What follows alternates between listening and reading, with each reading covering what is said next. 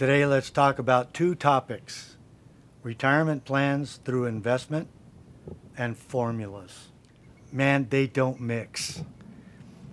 Formulas like in real estate, well, there's that 2% rule. I just wince every time I hear that. There are many other formulas about how much down payment and what kind of cash on cash return you need, all these different things about return.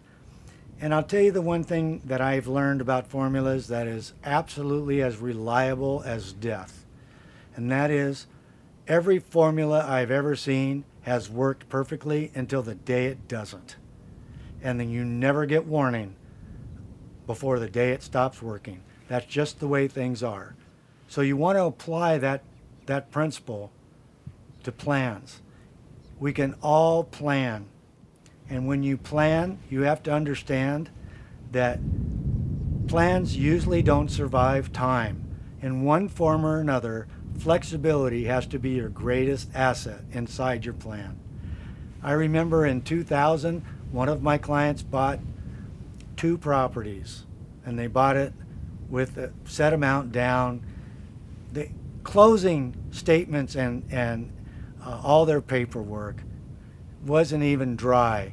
They were walking out the door of my office asking when we were going to sell the properties they just bought. And I chuckled. I said, I don't know. Look in the crystal ball. It's as reliable as mine is. But I looked at the previous history. It was 2000. I said, you're probably talking at least 5 years. Who knows? We just have to revisit it every year and see what's happening. Well, of course, I ate those words. We had to be flexible because 13 months after that conversation, almost to the day, we closed escrow on both of those properties that they put a down payment in closing of roughly $68,500. And the net proceeds from both of those sales after costs of sale was over $215,000. Flexibility. Now, what if in 2001, when that, they asked me, right? And they said, well, when are we going to sell these? And I said, I don't know. Do you want to hear 13 months? 13 months. But we don't know. Well, we ended up selling the properties they acquired after the first 13 months, and we sold it in about 18 months and made a lot more money. But the point is, you can't use a formula, which is what they started to fall for.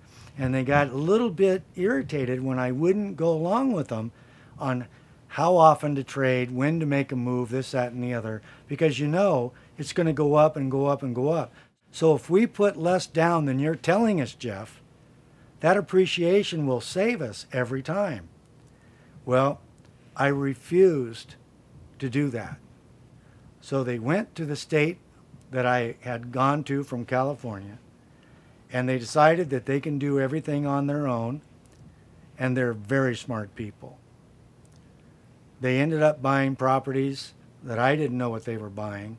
They cut me loose, and they were putting, in many cases, 10% down payments.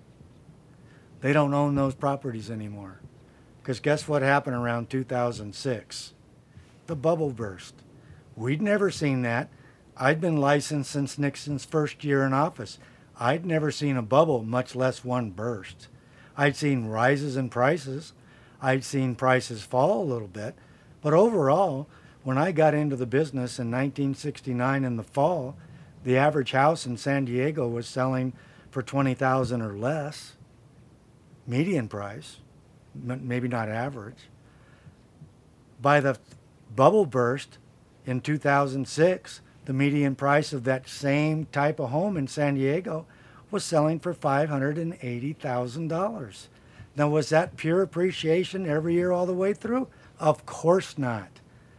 There were ups and downs, and nobody's formula figured it out. Everybody's crystal ball failed at one point or another.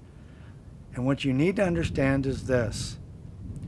You buy and you plan, and you insert flexibility as the number one factor underlining your plan.